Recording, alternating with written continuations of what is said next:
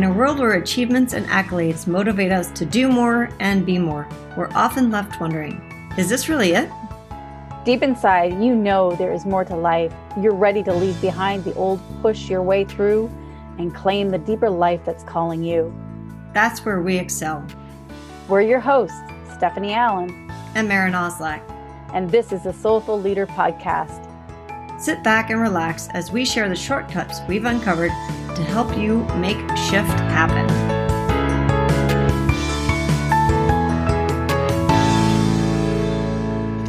Welcome to the Soulful Leader Podcast. This is Maren, and I'm here with Stephanie. And we wanted to talk about serendipity today. And what does serendipity have to do with leadership? What is serendipity anyway, right? That's a great question. Don't always know what it is. What is it? Right. So for me, so often I hear leaders dismiss stuff and say, oh, it just wasn't meant to be. And or if it's meant to be, it's meant to be, it'll happen. Or if I've heard this one too, if it's meant to be, it's up to me. And all these, they're kind of opposing thoughts, right? Oh, if it's meant to be, it's meant to be, it'll just happen. Right. Or if it's meant to be, it's up to me. Well, which is true? Right. And that's exactly it. The opposite of that is, that's all woo-woo stuff. And I'm just going to push through and make things happen. Because that's, it's like, I can't rely on anybody else. It's all on me. That's my job. I'm a leader. There are these two extremes that I definitely hear. And when I hear them, it's not just from out there. I hear them, the voices in my own head saying those things to me. Right? Yeah. And I think I've used this analogy before. It's like, if you think of a musical instrument, let's say a string instrument, and the string is too tight. So we're too anxious about something. We're trying to make something happen. It's going to break. It doesn't make music. Or if we're too loose about the whole thing, whatever, if it's going to happen, then it also doesn't make music. You need to have that right kind of tension. Just enough, but not too much and not too little. Just enough. And that's when we talk about things happen. And so what is that? How do we bring that into our awareness, into our actions, into our thoughts, into our inner world and our outer world? Yeah. And so bringing that back to what is serendipity, I think that for myself, when I've thought about serendipity, it's kind of like things just happen by chance. There's good luck in the world and there's bad luck in the world. And when good luck happens, it's like, oh, that's serendipitous. That's just, wow, what a coincidence. Yeah. So we misuse the words. So it reminds me of a story of the three princes of Serendip. That's actually where serendipity word came from, as an old story. And there was a great king that had three wonderful princesses that were going to go and take on the kingdom. And so he trained them really, really well, but he wasn't quite sure, he wanted them to have a little bit more worldly experience before they took on leadership's role of being kings. And so he sent them off into the wilderness, and they get along really well. And they thought, how interesting it would be to be a king. And they weren't really fighting over who was going to be the king. They just knew that was their role of being leaders. So as they were going along, they noticed this man on the side of the road who was basically looking for his camel. They lost his camel. And so one of the princes said, is the camel lame? Yes, my camel is lame. How did you know? And the second prince said, is the camel missing a tooth on his right side? Yes, the camel is missing his tooth on his right side.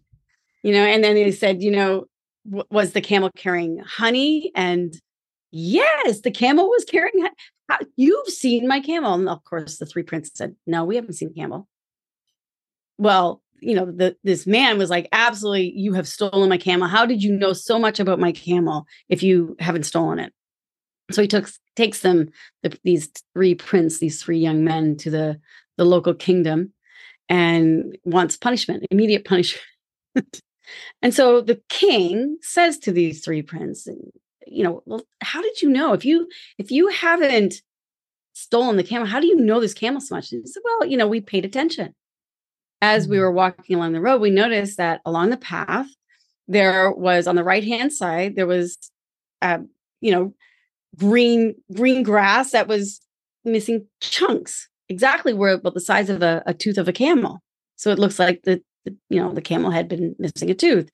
Then they also noticed that behind, in the trail, there was like this something being dragged. So they assumed that the camel was lame and carrying honey, because on one side of the camel, that where the honey was going, this is where all the flies were. So they had just basically been paying attention and using their wisdom and their knowledge to drop in and go, what happened? They're picking up clues, which really is serendipity, is really looking at doing the inner work of deducting, of creating space to asking the question, what if? And then not running away from it, not, ignoring it, but paying attention. So when you say doing the inner work, maybe explain what you mean by that, because when I listen to the story and I hear, okay, so they were kind of tracking what they noticed. And that's one of the things that I think that we don't often do. We're so busy looking for where we're going and making things happen that we're not observant of what's going on around us. Exactly. And we're coming from our past. So just like when you say tracking, if you are tracking an animal in the wild, you're looking for the footprints in the sand, right? You're looking where they've broken branches or where there's been some sort of disturbance. You're trying to find, you're actually in the animal's past. And so when we're looking at leadership or we're looking at our life dreams or goals, we're in the past of our future self. And our future self has left signs and wonders for it. So when things show up, we can call it serendipitous. But really what you're doing is you're starting to pay attention to some of the clues, some of the signs, some of the wonders. So that it's that practice of, this is kind of, I always say this makes people kind of flip their lid a little bit. But when you think of time past, time present, time future, they're actually all happening simultaneously.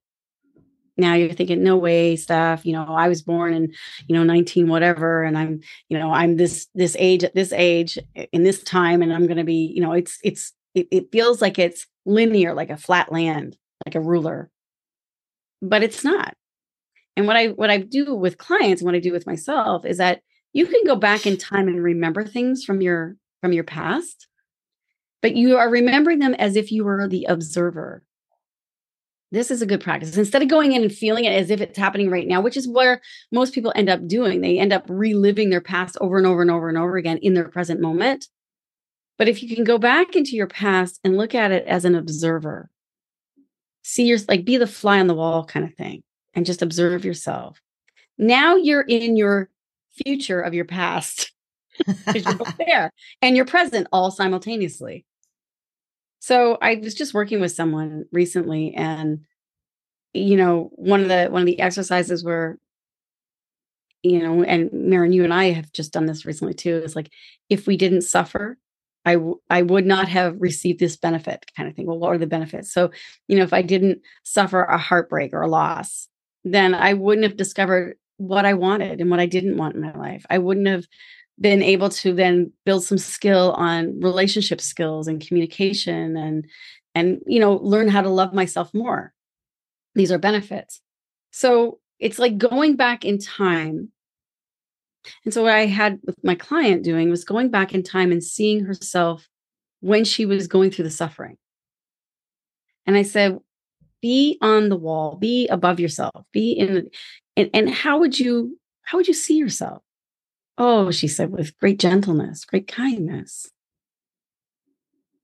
And I said, okay. I said, so right now, because she was suffering in the moment, I said, can you feel that gentleness and that kindness? And it broke her heart. She started to cry. And I always say, tears are liquid love. It's like now the love stream is open. And I said, there's also a future you right now that you don't know, that you haven't made contact with, that is also here right with us right now in this room. And she probably is also very gentle with you right now. And so what would you do? And this is why I ask anybody, because I think we all have that our own unique way.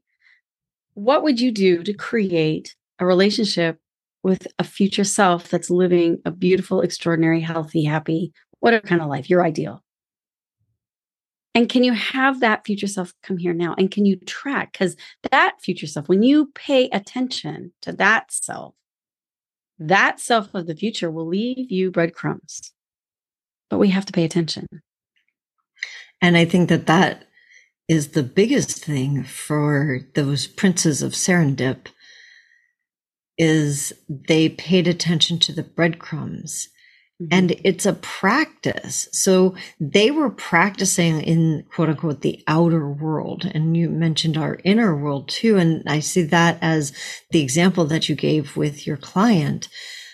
How do we practice that both on the outer world and the inner world? Because our future self literally does leave us clues all the time. And so it's interesting. You and I both watched a very old movie, a 2001 movie, just last night, actually. I think both of us watched it. It's called Serendipity. And one of the things I highly recommend that if you're listening to this, you will really enjoy this movie. And we'll try not to give too much away. And one of the things that I noticed about it is that it kind of starts with this version of serendipity as if it's meant to be, it's meant to be. And it's kind of random. It's random. Yeah. Like serendipity is random. And if it happens, if this shows up again, then it was meant to be. And that there's no actual work, there's no practice for being a detective and for showing up like that. And then as the movie progresses, time starts to crunch down and it gets to the point where they have to make a decision. And in making that decision, they start putting effort in. Yes. And it's the effort. And we tend to think it's the effort in the outer world. And there is effort in the outer world.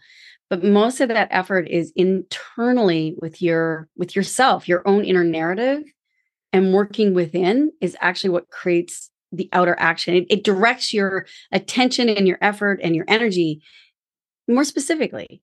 And so you're not wasting time and energy. And I'll give you an example of that is like imagination. So if we're always looking for information, we'll find information everywhere. But what you want to do is have your work with your imagination. I say, if we don't start to hone our attention, the imagination will literally create worst case scenarios. So again, another example, client fell and this client was really upset that she had fallen. And she's like, oh my gosh, I'm going back. I've just worked so, amazingly on my health. And now I've fallen. This was her process. She had fallen and I'm going to be worse than I've ever been. I'm going backwards. And you have to challenge that. I'm like, is that true? Like, how do you know that's true? And we have to challenge, but her imagination had gone to the worst case scenario. And that worst case scenario was still playing out. Like, what if in the way of a drama and catastrophizing? And I said, if we don't learn how to redirect our attention towards an ideal, then it robs us of the moment of the energy that we have. There's a great song by Jewel that says, I no longer lend my strength to that which I wish to be free from. It's such a beautiful line. It's like, so you have infinite potential, but where are we putting it? It's scattered. And if we keep going to the worst case scenarios, you're going to start seeing clues and serendipity around why that's going to be true. Sure. Versus if you start saying, I want to create, this is my ideal, and you don't have to even know what that looks like, feels like, sounds like, or anything, but just saying, I want an ideal that is loving and kind and whatever you put your qualities in. And then you start saying, now I need to train my imagination to start looking for those clues that are going to lead me towards that. But you got to show up, you got to pay attention. And that's also the practice. And I love that in the movie, you see both the outer work that both of the main characters do. You also see that they have to make an inner decision, several inner decisions. The first one being, I'm going to pursue this. The second one being like, I have to make a choice. And is my ideal my choice, or am I going to settle? And that was really powerful when I watched that, to see it from that perspective of how often I think, well, this is what I have right in front of me is really good. What I want is amazing, and I can taste it and I can see it and I can smell it, and it excites me, but I don't want to give up what I have. So I'm going to keep this for just in case. And then I'm going to like kind of put some energy, and you're just talking about putting your energy. Exactly. It's like, now I've split my energy. And it's so apparent in the movie that when they actually, both characters had to surrender, had to give up what is good enough, because they had to make that choice of like, will I really, is it fair to me? Is it fair to the other person? Is it what I want to settle for good enough? Or do I want like the greatness? Do I want what I can really taste and smell? And then when you put your energy there, that's where all of it comes together. And sometimes we can say this as the comfort zone too. We can be given the opportunity to taste something really great. And we don't feel like we have earned it, or we don't feel like we're good enough, or we feel like that we're an imposter if we go for it. And so that we will then make the choice to turn away from it so that we can stay with what's familiar and comfortable. And so I often will say, I'll ask a question and say, does this, whatever this relationship, this choice, this thought, this, food, this, whatever, does this empower me to become better than where I'm at right now? Even if your life is freaking amazing right now. And that's great. But to ask again, the Jewel song of uncommon life, we're here to live an uncommon life. We're not here to live mediocrity or everyday normal. And the world is needing for us to step up and step out, not from an anxiety, got to do more because I'm not good enough. I think we come a lot from I'm not good enough or I have to fix it kind of mentality. And that's not what I'm saying. It's like, we've been given so much that we can actually say yes to something even more.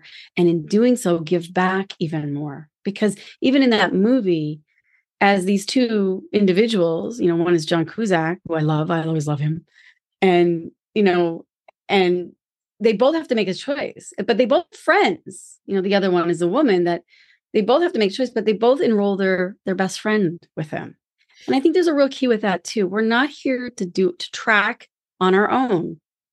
We're here to include each other. And as one person steps up, and you'll see this in the movie, as one person steps up and goes for the dream, it actually inspires the people around you to do the same. Yeah. Like it lifts everybody up. Yeah. Both of, their friends, the two main protagonists, they each, like you said, had a friend that was helping them. And each of those friends was completely inspired and transformed by the journey that they went on together. And it literally is a practice, the practice of being the detective. That story about the Princess of Serendipity was literally describing detective work, a princely talent for detective work, for being able to engage what's coming in the future. What is, but you're prepared for it. Like we talk a lot about being prepared for the unknown, and we think of like a squirrel. We're going to hide all our nuts or something. I don't know. We just, our money and our time or whatever. But really, it's the internal preparation. Right. Yes, the outer is important too. But if you don't have the internal preparation, you won't take action in the outer, or you won't take the action that will most sustain you or nourish you in a way in the outer. Yeah. And I think that's, for me, so often as a leader and also just in my life, I do settle for something because I haven't made that inner commitment to the higher version or what I feel really calling me. And it's scary. It can be really scary. And it takes work. Step out there. Right. So, and it's not that you have to like do everything all at once. Or all by yourself.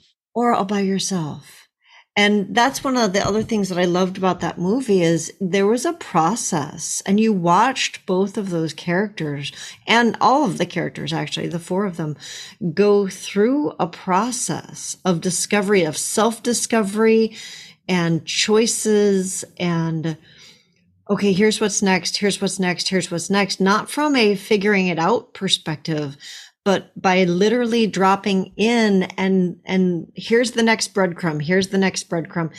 And this is what we have. Spirit is giving us that in our lives. Here's the next breadcrumb. Based on what we want. So I love the story that you gave us earlier of one of your clients who's like, when we are focused on the drama and the trauma, we will get breadcrumbs and clues of like, yeah, here's how you can find more of that. Exactly. Here's your justification of why, Right. And then we think that's what life is full of. Mm-hmm. And really it's what we are creating because of the internal. That's our internal roadmap. So switching that internal roadmap to, okay, what's the ideal? Maren, this is so exciting because it reminds me of what we're going to be doing coming up the end of this year. It's the 12 days of creation. And we take 12 days between December 25th and January 6th to help, not that we're trying to figure out or create the following year, but to practice being a detective, to practice being, looking at the signs and the clues that our future self has left for us so that we are prepared internally to have the most amazing, delightful, celebratory year. One that is only for meaning for us, but also lifts up others around us. And what I love about that is just like the Princess of Serendip and how there's a lost meaning around serendipity, there are those 12 days that you're talking about are sacred days. And this is an ancient practice from the mystics. So you and I have been doing it on our own and then together. And then we've done it with a couple of groups. And it just keeps building and growing each year. And we would love for you guys to join us with that. So as a reminder, all the links are on our show notes. So we will link to our 12 days of creation coming up, the Great Uplift, and also to the serendipity. And Stephanie, maybe one of the things we could do also is include the Princess of Serendip, the actual parable, isn't it? Is it a parable or a fairy tale? Yeah, it's a parable, fairy tale. Yeah. So we'll include that too. So make sure you go to the show notes and get all of the information. And we will see you all next week on the Soulful Leader podcast.